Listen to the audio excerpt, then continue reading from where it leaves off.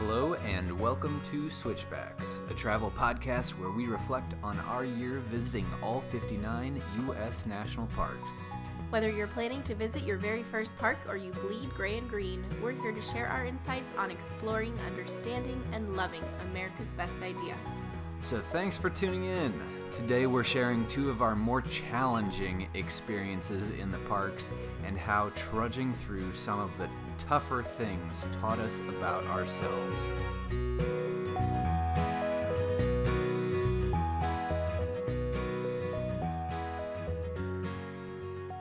Cole, do you realize that we're only I guess if you count this one, 5 podcasts away from covering all 59 national parks? Dang, we are hot stuff. I wouldn't go that far, ever.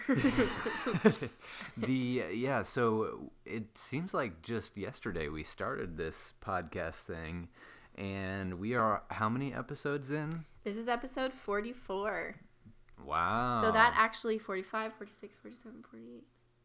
We'll be close to 50, to ending on number 50. Maybe we'll throw in an interview or a top 10 list still. Maybe we'll try to end on episode 50.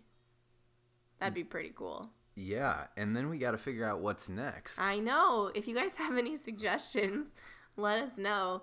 We're going to be counting down. So we've got some cool topics to talk about, some visitor experience topics like ranger programs and visiting parks with kids, which we know we have pretty limited experience with, but we can guess.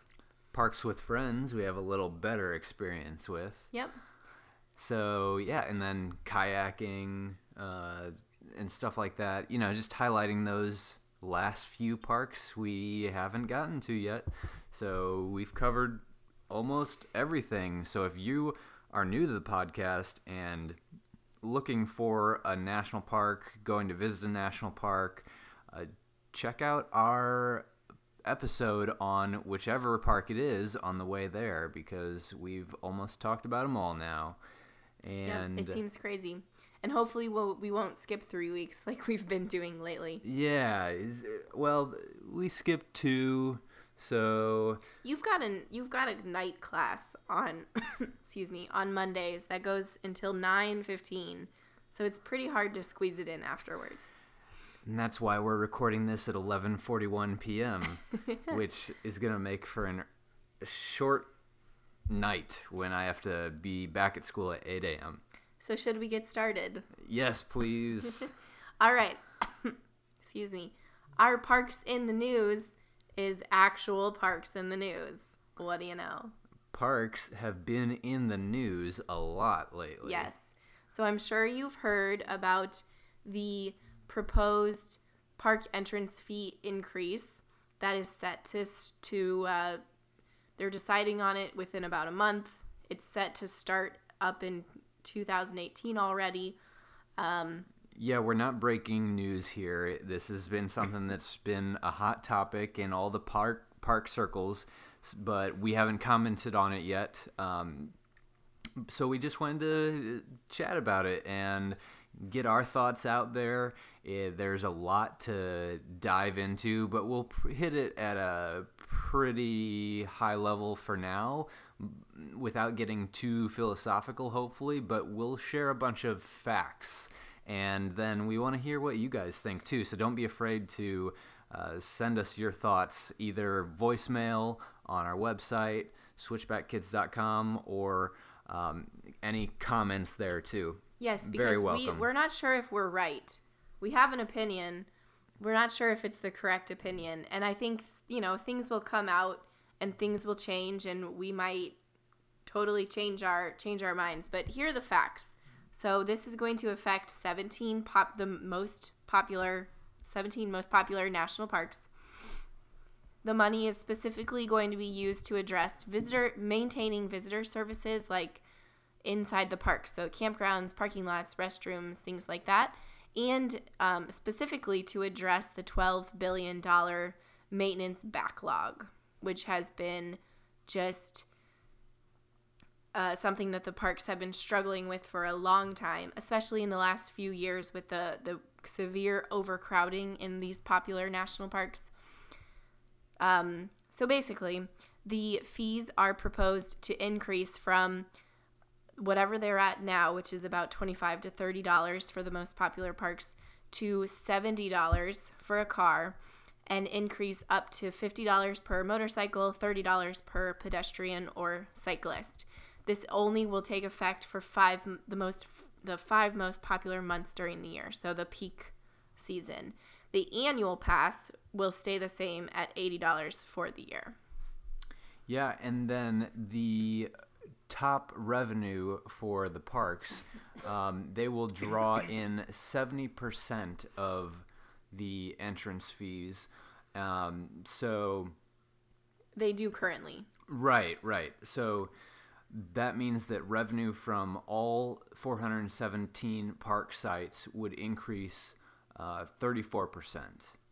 So that is about 34 million. I was looking it up.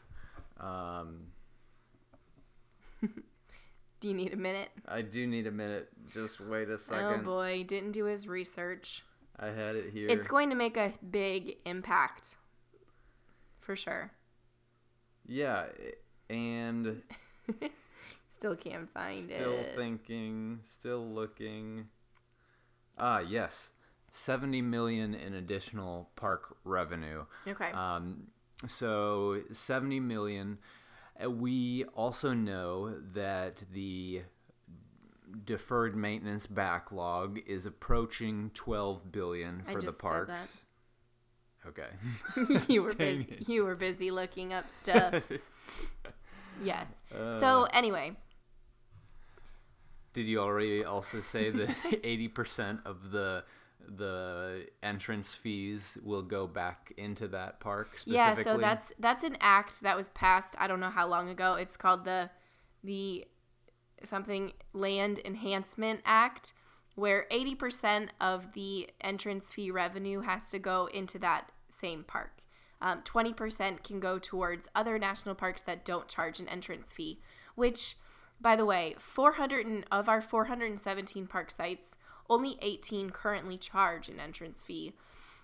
118. Only 118. Did I not say that? You said 18. Okay. Only 118 currently charge any entrance fee. The rest are completely free. And there are 10 free days each year. So also a couple other facts to throw out there. The cost of getting into Disney World for one person for one day at Magic Kingdom is $122, and then the average for an average trip that somebody takes to a national park, like a family vacation, only 1.5% of visitors' overall trip expenditures are spent on entrance fees.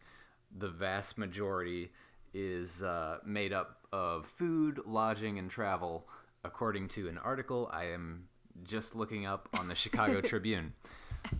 So if you couldn't tell, we lean towards this is a very okay thing for the parks to be doing. Yes, I don't necessarily. We're not like celebrating it, so I don't think it's a fortunate thing. I think it's an unfortunate necessity. I think it completely needs to happen. So obviously, we would rather that policies can change faster and more funding can be gone into the national parks, because they already have such low funding, and their revenue has increased dramatically and their funding has gone down if you adjust for inflation in the last, I don't know, since 2005. So, but that funding is probably not going to go up in the near future. Right. We need a solution now. Right. We need an immediate solution. And I think that as much as people are worrying about this, it's not going to, I think it's a positive thing. I don't know. I say that with a question mark because I'm not totally sure. But here's our thinking. A positive thing for 3 reasons. Number one, the What are my 3 reasons? Do you have any? No. Did you just say 3 because you thought that sounded like a good number? Yeah, of course. And then I was thinking, I'm smart enough to just think I'll of think these about it on the fly. on the way. Oh my goodness. No, 3 reasons. Number 1, the parks need money. So 70 million, not a ton. It won't make a huge dent in that 11 to 12 billion deferred maintenance backlog, but it's something. Number 2, it will disincentivize Yes. People from going to these most popular parks and either go to them during the off season or go to other parks that are just as good. We were talking with people just today about how Great Basin, right next to Zion National Park, tiny fraction of the visitors, but just as good not right in many next regards. To it. Okay. It's kind of in the middle of nowhere. But I wrote an article about this one time, or wrote about it somewhere. But Lassen Volcanic, which is about 4 hours away from Yosemite, receives 10% of the visitors. Congaree, which is a few hours away from Great Smoky Mountains, receives 1% of the visitors to Great Smoky Mountains does. So there are these national parks that are close to other ones and completely accessible, completely uncrowded. And the solution to this issue, to the fee increase issue, and also to the overcrowding issue, and those are the things that really, the overcrowding is really, I think, what could benefit. Yeah, and that's even more, to me, that is more important than the extra money raised, the extra 70 million raised by the fee hikes, is incentivizing people to consider other times and other parks for visiting. So we're not all crowding into one place and making a huge impact on the nature of a few select parks, because these 17 most popular parks are the ones that obviously see the most people and get the most wear and tear every year. And then number 3, of course, you got to 3. Good job. Is that I forget. It's really late. You're really cute. That's number 3. No, there was a number 3, and it's that it's right there. You got it. Oh. What were your number 1 and number 2? Okay, number 1, getting more money for the parks. Yes, and treating the overcrowding problem is number 2. Treating the overcrowding problem is number 2. And then number 3 is... It's okay. You don't have to have a number 3. Those are the 2 biggest things I think that it addresses. I'm going to remember it in the middle of the podcast. Maybe it's that it encourages people to buy the annual pass. Yes, that was number 3. Which is yes. Remaining at $80 for the year. Right. So if one entrance fee is $70, then maybe people want to purchase the annual pass at $80. And what purchasing the annual pass does is incentivize people to go to more national parks, which is a pro. So not only does it give, an extra $10 to the national parks, but it encourages people to visit more national parks, because now they're all free once you have the annual pass. Right. So I feel like we've rambled on that enough. Yes, but those are some facts. I've forgotten enough points. It's okay. I got you. I got your back. Yeah. I think it's definitely worth talking about, and I know that there are some downside. There are big downsides. And the national parks, because the national parks are not Disney World, the national parks are more, we own them. They're as public, people. They're public land. Treasures. It's not the same. You can't necessarily compare it to going on another vacation, because it is so fundamental in our, the makeup of our country. And so enjoying the outdoors should be an experience that everyone can do. one of the principles is that they should be accessible to everybody. So Yes. we get the concern. It's definitely something we want to keep our eye on. But we understand that it's an emotional issue for people too. The government jacking up these rates, in a lot of cases almost triple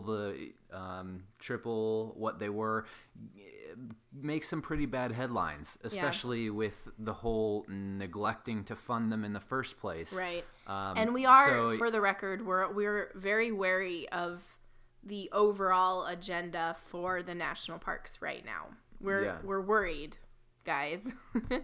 But we're also trying to look at each decision as it comes in as individual decisions. And I think this individual decision is a good thing. It's a necessary thing. It's not necessarily a good thing. It's not like a fun thing that we want to do. It's a necessary. Yeah, but we'd love to hear your thoughts. So send them on over, and maybe we'll share some on the next episode. That'd be awesome. So let's get into our parks for this episode. Let's do it. We're talking about challenging activities as our topic. And basically the overview here is it's good to push yourself. It's good to do something challenging, and it's good to get out of your comfort zone. But a couple times during the year, we got to the very limits of our uncomfort zone. Mm-hmm. So the first time that happened was during the first leg of our trip, about in the beginning of October. Park number 11, I believe. Yes, Park 11, Black Canyon of the Gunnison in western Colorado. Yep. So our situation we got ourselves into, we decided to hike down into the canyon, which there are 3 or 4 routes from the south rim where we were. Not trails, routes. Routes. The ranger definitely emphasized that. It's not a trail, it's a route, which we saw. We felt that. It's a 2.7 mile trail, 2.75 mile trail, and it descends 2,755 feet into the canyon. So this is called Warner. Much more. Yeah, this is called the Warner route. Yes. Yeah.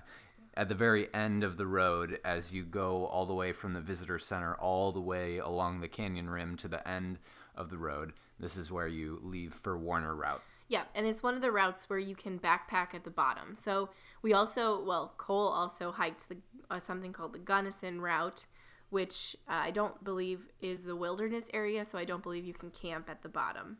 Right. I could be wrong about that. And that one actually has a rope that you can, a chain basically, that you can grab and lower yourself down the super steep incline. So this one didn't have a rope. This one was the hardest downhill of my whole life.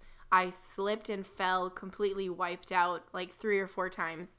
It was basically just a super steep scree hill. And it was really slippery, and it kept, the rocks kept falling out from under you. And we left in the evening sometime. We didn't think it would be too much of a problem. It's less than 3 miles. And it was all downhill, so we thought it wouldn't take us too long.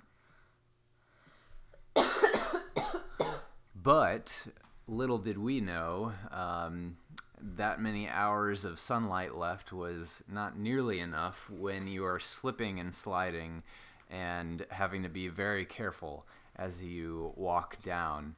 Yeah, so I feel like it took us like on the website it says 2 to 2.5 hours. I think it took us like 3 hours to get down because we had to go so slowly. We finally got down, set up our tent, ate dinner, and everything was fine. We woke up. It was really, really cool. That was a benefit of this challenge, was it was super cool to wake up inside the canyon along the river and get to, walk up and down a little bit. And it's kind of like, it's similar perspective to being inside the Grand Canyon. It just feels so different than being up on the rim. So then, though, came the task of hiking back out. Yeah, and it was, I would say, up to the point where we started to hike back out, it was very worth it to me. Going down was rough. You especially didn't like it because I feel like you were sliding and just not enjoying that, having a not solid ground under you at any point. I like a little more control. Yeah, but the down at the bottom of the canyon was very pretty. It was, the canyon is so steep. The average grade of the Warner route is about 34 degrees, and the maximum grade is about 81 degrees. I just looked it up. So that's the type of steep grade we're talking about here. But when you're not on the trail in the bottom, that makes for a super cool view, like this really deep V of the canyon, the dark granite, basically marbled with all sorts of designs on the canyon wall, the rushing and gurgling river next to you. The Gunnison River is just dropping super fast at this portion of the river. I think it's like 8 feet per mile or something, or 25 feet per mile, which is 25 times more than the Mississippi River drops. So it's dramatic. Yeah, this is a dramatic one for sure. So you were talking about the morning. Now we're So we woke up.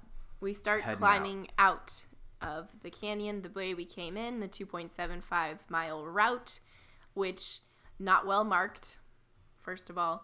No cairns even. No cairns. At all. Not very well traveled. But we knew where we were supposed to get on the rim. Yes. Like we could kind of tell that's the point we need to hit. Yes. So started hiking up. Fairly quickly we lost the route. And it didn't take us very long to lose the route. Right. And for a while we didn't even think we lost the route because you keep going up this they're all a social trail. So like we said, no markings, and you keep going up and you get to a branch, and then you take what you think is the most traveled branch, and then you get to another branch and you take what you think is the best one, and eventually you are completely diverging from anything that was the real path. And on the It's hard to know where you went wrong, too. Yeah. Because it can still look like the real route for a long time before you realize it's not. Yeah. And it was easier to get down. Much easier to get down because there are fewer forks on the way down. And you know exactly what point, and it's kind of like a funnel on the way down. Yep. But on the way up, you're going out of that funnel. Yes. And it's basically we started heading towards a completely different direction of a spot on the rim that we knew was not correct and not the spot that we dropped in at. Yeah, so we estimate that we hiked how much? More like 4 or 5 miles that day. Yeah. Up, out. It was definitely the hardest of our lives. Was it like 6 hours or something? It took us a long time to get out. And remember, this is 2.75 miles. Yes, this is nothing. The good thing is that we remembered, like Cole said, we remembered along the ridge, along the rim, where we had come in. So there was like a dip, and we knew we had to get back to that dip. So we could keep our eyes on it and kind of work towards that. We finally got up pretty close to the ridge, and we're just kind of working our way over. We had to do a little bit of bushwhacking, and literally bushwhacking. Yeah, like big pokey bushes. And also remember how we got to the rim, but we were on the completely opposite side of these huge columns of rock that were in our way, and on either side of those were just sheer drops, so we had to navigate around them along the rim really carefully. It was just very interesting. And the whole way up was just a big scree field. So that was another thing too, is we had to be careful not to knock off these big rocks and have them tumble down onto the person, the one of us who was beneath. Yeah. I will say it was really hard. I never felt unsafe. Yep. I never felt like I was going to fall. I never felt like we were doing something dangerous. So we always stayed safe. We always really watched our step and went the safer route.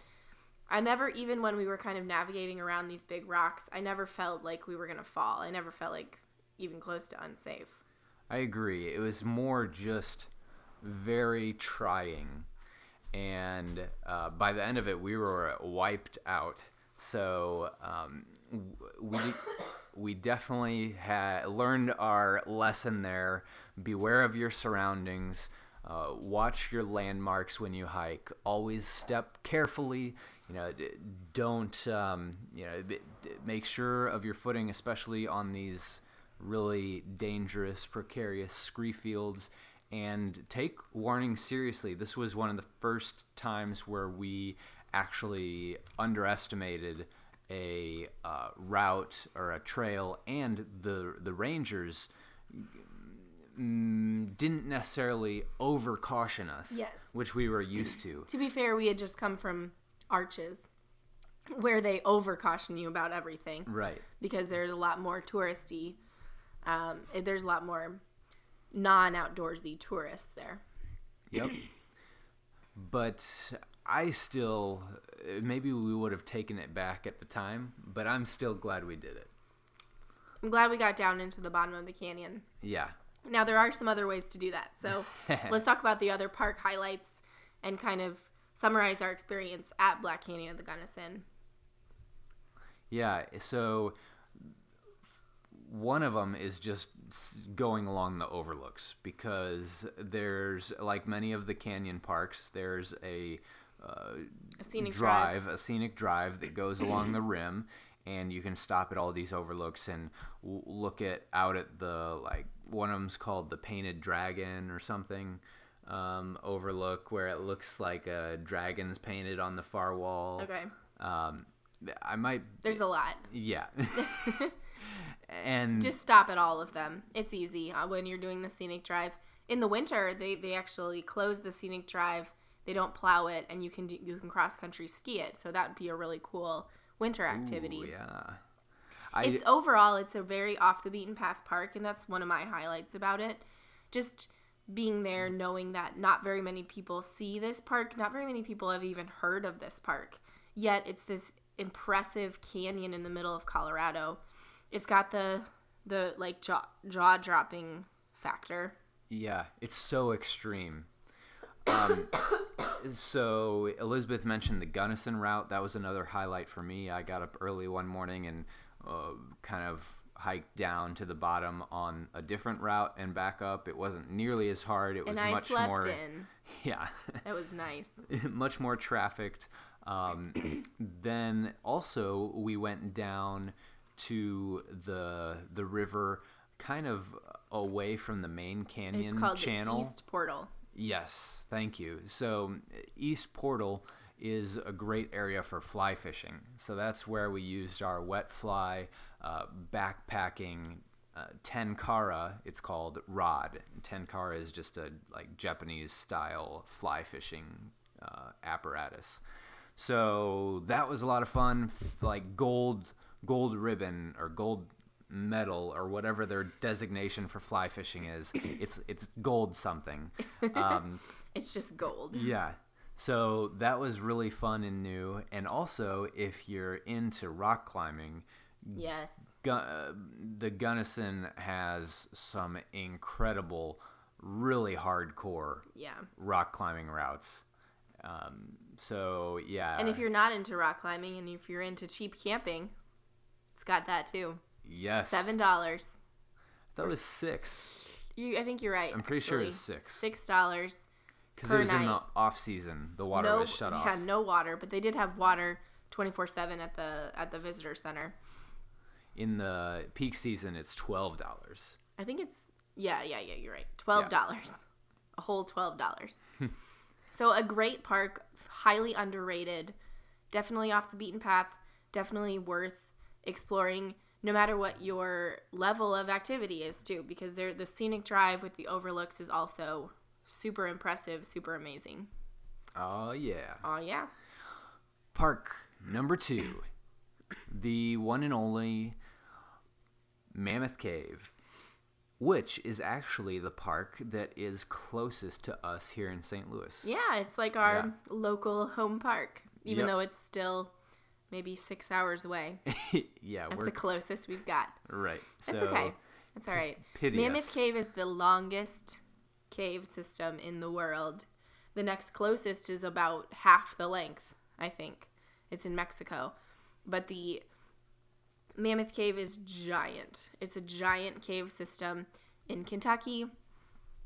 When we visited, we did something very difficult. It was a very challenging experience called the Wild Cave Tour. We decided to do this because we read some information on the internet, and it said it would be awesome. And was it, Cole? It was awesome. I have no regrets. I have some regrets. So it was fine. It was terrible, but I'm glad I did it. With all of these national park caves, Mammoth Cave, Carlsbad Caverns, Lehman Cave, Wind Cave, thank you. They have a few different options for the tours you can do. So, of course, there's some family-friendly options where you just walk through their high-traffic kind of cement path route, and it's a pretty cool time. You see some good formations and stuff. But one of the things that Mammoth Cave has is something called the Wild Cave Tour. This is 6 hours, 5 miles, adults only. They vary the routes based on like the group's interest and the guide's interest. It's $55 a person. It's only held once a week. It's deemed on the website extremely strenuous, and that is extremely true. Yeah. Extremely accurate. Again, this is something where we were a little caught off guard because we're used to the National Park Service just over cautioning visitors, and that was not the case at all for this one. They said, one of the regulations they have is that your body at any point can't be bigger than 42 inches in circumference, and that is serious. Exactly true. Yeah, just don't test it. Take it from us. Yes, there are other rules, like you have to have high boots that lace up and that cover your ankles. You can't wear tennis shoes. You can't wear low hiking boots. So really plan ahead for this kind of thing. Again, it's only held once a week, so you'll have to plan ahead anyway. I would say pretty far out of my comfort zone, not really that far out of your comfort zone, but you're not just walking through the cave. You're mostly crawling, heavily army crawling on your stomach through water and like no space above your head. Yeah, the one particular route that the Rangers took us on this time was kind of like the army crawling route, and it had a quarter mile of pure crawling in a creek, an underground creek that was about 6 inches deep, which doesn't seem 6 to 10, which doesn't seem that bad, but the whole height of the thing is maybe 2.5 feet. So you're army crawling in a space 2.5 feet high, yeah. Right? One person right after another, because there's maybe a dozen people, and you're all in a single line. Mm-hmm. So you can't really go backward and forward. You're just following the person in front of you. And that's the part that took a lot of like deep breaths for me. Like I had to really get into the right headspace because of the people in front of me and behind me. If it was just a tunnel that I had to crawl through, that doesn't bother me at all. It's that I can't get out. There's no way out. And that's what really took a lot of like closing my eyes and just knowing like I'm okay, I'm okay, I'm okay, I'm okay, I'm okay. Like repeating that over and over again. I'm glad I did it. I will never do anything like that again. I'll just say that. I learned something about myself. Yeah, and sometimes when you think about, you are not just walking around on a path with a mile of pure rock above you. You are like sandwiched in between these two rocks with about a foot maybe of breathing room above you. Yeah, and sometimes, it's not just a tunnel. It dips down and it juts out, and there are places where you have to duck your head and squeeze through and really squeeze your body through these different holes, and you really feel like you're in the bowels yes. of the earth. So beyond the crawling part, there were a couple other really interesting parts, like one called the bear hole, where at the beginning, this is kind of like test yourself, litmus test type hole, I guess, where you have to crawl through this passageway, and then you get to the hole that is essentially 42 inches in circumference, and you have to squeeze through this, but it's also at an uphill, so you have to like turn yourself over and push yourself uphill, so you can't just kind of use gravity to pull you through. It takes a lot of maneuvering, and we were with my parents actually and my sister, because they live in Louisville, pretty close to Mammoth Cave. So they actually joined us for this park and this specific tour. And my dad is a little bigger chested guy, and probably right around 42 inches. Well, he said he measured it later, and it was exactly 42 inches. Yeah. And it took him about 15 minutes to get through that hole. Yeah. It was a long time. We had to be patient behind him. And I fell for him. Yeah, totally. Sure. So he says he kind of cracked a rib, which I don't doubt, because he really had to. The thing you actually have to do is, if you're really tight like that, exhale so your chest compresses a little bit, and then squeeze yourself through, which is very counterintuitive. Exactly, because you want to breathe so you can exert that effort, but you actually have to basically empty yourself of breath and then exert a lot of effort to squeeze through. Girls wear very compressing sports bras. Yeah. My butt, I feel like, barely got through. I mean, it did. It didn't take me very long, but it was like, for a second, I was like, oh my gosh, I'm going to be stuck too. The reason it's called the bear hole is not bear as in hibernation bear. It's bear as in bare chest, like going to rip your clothes off when you try to squeeze through bear. Yeah. So, very difficult, very trying.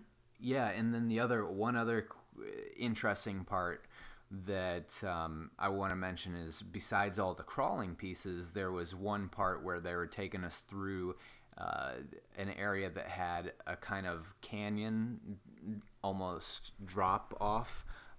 So you had to like squeeze along this ledge, and as you were squeezing and shuffling along the ledge on one side, you had to lean over and like kind of press your hands against the far wall, so the chasm was kind of dropping beneath you, but you were able to shuffle at an angle across the ledge, and everybody was terrifying also. Yeah, it wasn't a huge chasm, but it was definitely something. Well, the first girl who went fell. Yeah. So you can imagine, and she kind of hurt herself, so you can imagine how terrified the rest of us were going through that. And she was okay, but she kind of struggled and we kind of had to detour back a different way because she kind of fell weird. And she didn't exactly follow the directions of the rangers of where to put her hands and where to put her feet. And so, because she didn't trust, it was like she didn't trust her hands or the directions. So it was definitely, the rangers tried to tell her, but anyway, so she fell, and we were just like, the rest of us were pretty scared going through it, but it was fine, and nobody else fell. Yeah, so it was not for the faint of heart at all. Definitely not. but we learned some lessons. Yeah, I thought it was super cool. Take the difficulty labels seriously, even if you think you're too good for them, which sometimes we did too. Read reviews. I think that's where sometimes you can get extra information, and we didn't really read a lot of reviews about this tour before we went. We weren't unprepared, but we were maybe slightly underprepared. Make sure you follow all the regulations, like 42 inches is 42 inches, and Cole's sister had to borrow an extra pair of Cole's boots because she didn't bring the right shoes, things like that. They do give you a headlamp, and they do give you coveralls because this is a white nose syndrome cave, and they don't want it spreading anywhere else. So they're very careful about what clothes you wear and spraying you down and spraying your shoes down afterwards. Yep. Mammoth Cave, though, was a very cool national park. Really good park to visit in the winter because most of it's inside, which we visited in the middle of December. It's got a great visitor center and a museum with lots of information while you were waiting for your cave tour. We went to the Domes and Dripstones tour, which was a basic, very easy, accessible tour, but it had a lot of more cave formations. We didn't see a ton of cave formations on the Wild Cave tour. There were also a lot of hiking above ground, which were pretty cool. Yeah, and I definitely want to go back to float the river next next summer maybe, because there's some really good pretty floats. I think it's the Green River maybe. I think so, yeah. I think you're right. So we'll have to go next time. Yeah. Mammoth Cave is one of those parks where I feel like you can do it all in a day, or you can stretch it out and see so much more that the park has to offer. Mm-hmm. So those are the two of the big challenges we had in the national parks. There were definitely other times where we were tested, maybe a little scared, but kind of reflecting back for this episode, there was no real time where we feared for our lives or really got stressed out. So that was something good. Maybe it's because we were trying to always to be as prepared as possible, but maybe it's just because we just got lucky and the national park gods were smiling on us. Either way, always make sure you're prepared on your own trips. Definitely. All right. Well, now, before we end, we have a listener question. Hey, Switchbacks. This is Keith Patrick from Lubbock, Texas. I have been loving your podcast. I've been catching up recently. Thank you so much for doing what you're doing and helping those of us that love the national parks continue to feed our addiction. I had a couple questions for you. One, I was wondering if there's any way that we can donate to you on the website. Would love to support what you're doing. Help you guys out as much as I can because you certainly do a lot for me in the blog and through the podcast. And then also, being from Texas, we have a really strong state park system. Palo Duro Canyon's the second largest canyon in the U.S. Places like Enchanted Rock, the largest pink granite dome in the U.S. Some pretty neat places geologically and historically. I was just wondering if on your travels there were other places that you visited, like state parks around the country that you thought were particularly special. I know you had talked about other places in the national park system that you had enjoyed, but curious about state parks that are out there or other things that you found on the road. So anyway, thanks again for what you do. Looking forward to hearing back, and have a great one. Thanks. All right. So we are super thankful for Keith to submit a question. You guys can all submit questions or comments. Switchbackkids.com/podcast and just leave a voicemail. The first part of his question is something we've gotten from a few different people, but here is our response to donations. First of all, Keith, that is so nice of you. Oh, yes. Thank you so much for the offer. It just makes us feel all warm and fuzzy. Yes.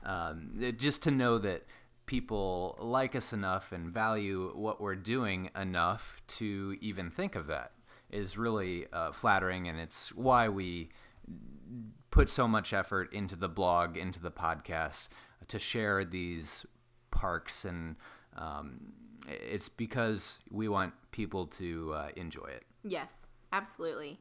But because of the way that we like to do things, we're not accepting any flat donations. What you can do is donate instead to the National Park Foundation or another official national park organization. If you go to if you have a special home national park, and you go to their National Park NPS website, you can see which organizations are directly affiliated with them that are nonprofits. So do that. Another way you can support us is buy one of our ebooks from our website. We currently only have the ones about Utah parks, but we're working on Alaska parks also right now.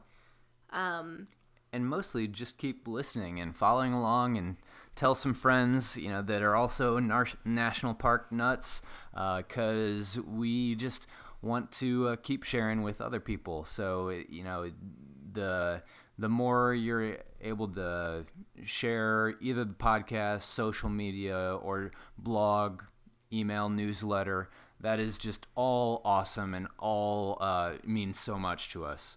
So that's what we say about, if you're interested in giving back a little bit, there's plenty of ways to do that. And, if you're interested in hearing more about what we think about crowdfunding and how we funded our trip and kind of our stance, not really advocating crowdfunding for personal adventures, and a little more background into why we take that stance, there's a post about it on our blog. Yeah, so just search Switchback Kids crowdfunding. Yeah, I just think it's an interesting topic, and other people have very different opinions. So that's another one. If you have something different to share, we'd love to hear it. Mm-hmm. His second part of the second part of his question is a really interesting one. So some of the state parks and other areas of the country that we were able to explore and fall in love with during this trip around the U.S. So we do have we'll go through some state parks first, and then we'll go through some other areas and other things that we stumbled upon. We will say that almost none of our time that we had was dedicated to anything besides national parks. And the extra time we had, we were usually working on blog things. Yeah. So we purposely left some things for later. And national parks, in this sense, also included national park sites. Yes. Because we did a lot of those in addition to national parks. But a few state parks peppered in. Yes. Including Burney Falls. Yep, near Lassen Volcanic. Yeah, that was an incredible just waterfall, unlike anything I'd really ever seen before, where the water actually came out.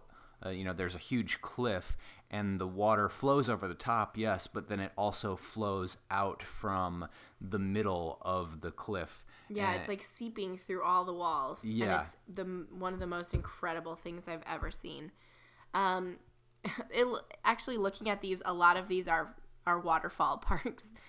Niagara Falls is a state park in New York. Super amazing. Prefer it from the Canada side, actually. The views, as far as the views go, but the experience is really fun from the U.S. side. Also, one of those just, sort of bucket listy things that we were driving past, and we figured we needed to stop for a day. And we actually wrote a post on that for avoiding the tourist trap, 6 ways to do that. Yep. Because there's a lot of stuff you can get sucked into buying, and some of it's worth it and some of it's not. Yep. So we really loved Niagara Falls, though. Yep. Silver Falls State Park in Oregon was another one of our favorite state parks. It's I believe 7, or is it 10? 10 waterfalls in 7 miles. I think that's what it is. Yeah. A 7-mile loop where you see 10 waterfalls. And it's really easy. It's a really easy trail. It's not huge elevation gain or anything. Just a really beautiful park. And then Tequamanon Falls State Park, again a waterfall, that is in the UP of Michigan. and it's one of those that's really unique. This one actually is a very amber color waterfall, and it's maybe the least impressive out of these falls ones, but definitely if you're up there anyway, yeah, definitely stop by because it's a really cool the acid from the pine trees, I believe, a specific tree, it gets into the water and it makes the waterfall all amber colored. Dead Horse Point State Park is en route to Island in the Sky, Canyonlands National Park. Very close to the entrance there. Definitely worth a stop in itself. It's an extra entrance fee, yes, but some of the views from this state park were rivaled or were even better than in Canyonlands, I thought. So we also did some mountain biking, which is unique because you can't there's not a lot of mountain biking in the national parks. Most biking has to be done on paved roads. So that was a cool experience we got to have at this state park. Also just the views and the visitor center were amazing. Yeah, and let's see, hiking in Oahu. We went to the Valor of the Pacific National Memorial, of course, and that was amazing. But the hiking around the island of Oahu itself was really gorgeous, especially the Lanikai Point, I believe it's called, the Pillbox Trail specifically, on the north side, the side opposite Honolulu, was not the north side, I think the more like east side, yeah, opposite Honolulu, was really cool, and a really cool kind of trail that got you up above the water and really good views of the shore. Yeah, also Diamond Head was a good one on that on Oahu. Yeah, very popular, but worth it. Yep. Ouray. Yes. We have a Ouray, Colorado. We have Ouray and us. We've got a deep history and that should be just another story. But basically, check it out. We wrote a few years ago. We got stranded. Our car broke down, and we quote unquote had to spend 5 days in Ouray. And we absolutely fell in love. We went back right after we went to Black Canyon at the Gunnison, and fell in love again. I think we've deemed it our favorite city in America. Yeah. Period. Yeah, I agree. It's just totally encompassed by ridiculously beautiful mountains, and it's got hot springs that come in and feed a really nice pool that you can relax in at night. Bunches of waterfalls. There's an ice festival every winter that I really want to go to. That's on the list. That you can do ice climbing at. So that's Ouray, Ouray. Yep. Colorado. Another cool just point of interest, Tucson Desert Museum, which is right near, excuse me, Saguaro National Park. And go ahead. And it's one of those museums that's just really renowned and has a ton of wildlife, but wildlife that's really specific to the desert environment that you probably won't be able to see when you're just walking around Saguaro, but it's there. It comes out at night, or it's hiding in the cacti or wherever it is. But when it's in the actual museum / it's really a zoo, when it's in that environment, you can really see these animals and appreciate them a lot more. So that was definitely worth it. It was one of those things where we had to decide, okay, do we really think it's worth the extra $25 a piece and the whole, half a day to spend? But it was. Oh, definitely. In contrast, something like the Seward Sea Life Center in Seward, Alaska, seemed like one of those things that was similarly the thing to do, played up and very, wildlife focused. Not as big a fan. No, it's kind of a womp womp for us, that one. But the Tucson Desert Museum was a win. So, thumbs up. Banff and Jasper. Slightly cheating because they are national parks, but they're not in the U.S. So when we drove to Alaska, of course, we stopped at Banff and Jasper National Parks. And just incredible places. And we don't need to spend too much time talking about them. We also wrote posts about them on our blog. But just no words. I mean, just beautiful. And we had spent a year visiting all the national parks, so we knew beautiful. But this was just, I don't know, incredible. Roosevelt and Arapahoe National Forests. These are right next to, in between, really, Boulder and Rocky Mountain National Park. And they are we went there over Labor Day. They had some of the most beautiful mountain hikes I've ever done. And they're just national forest lands, so they're not that packed. You can take your dog on them. It's nothing compared to the crowds at Rocky Mountain National Park. And it was just unreal, the types of views you can get to and how quickly you can get to them. Yeah. These weren't long hikes we did. They were like 7 miles and round trip. And we got, up to 12,500 feet. And, I was just blown away. Of course, this wouldn't be a list without some that are still on our future plans. So, Antelope Canyon, Monument Valley, The Wave, Havasu Falls.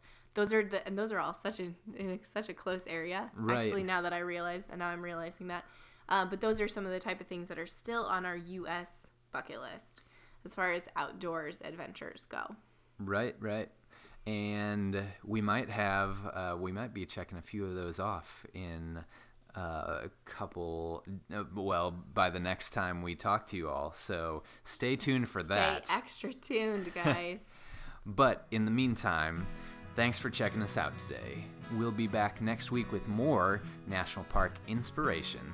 If you enjoyed the podcast, we'd love for you to share us with a friend, give us a rating on iTunes or SoundCloud, or find us on social media at Switchback Kids. And you can always get additional national parks videos, posts, guides, and more on our blog at switchbackkids.com. Switchbacks out.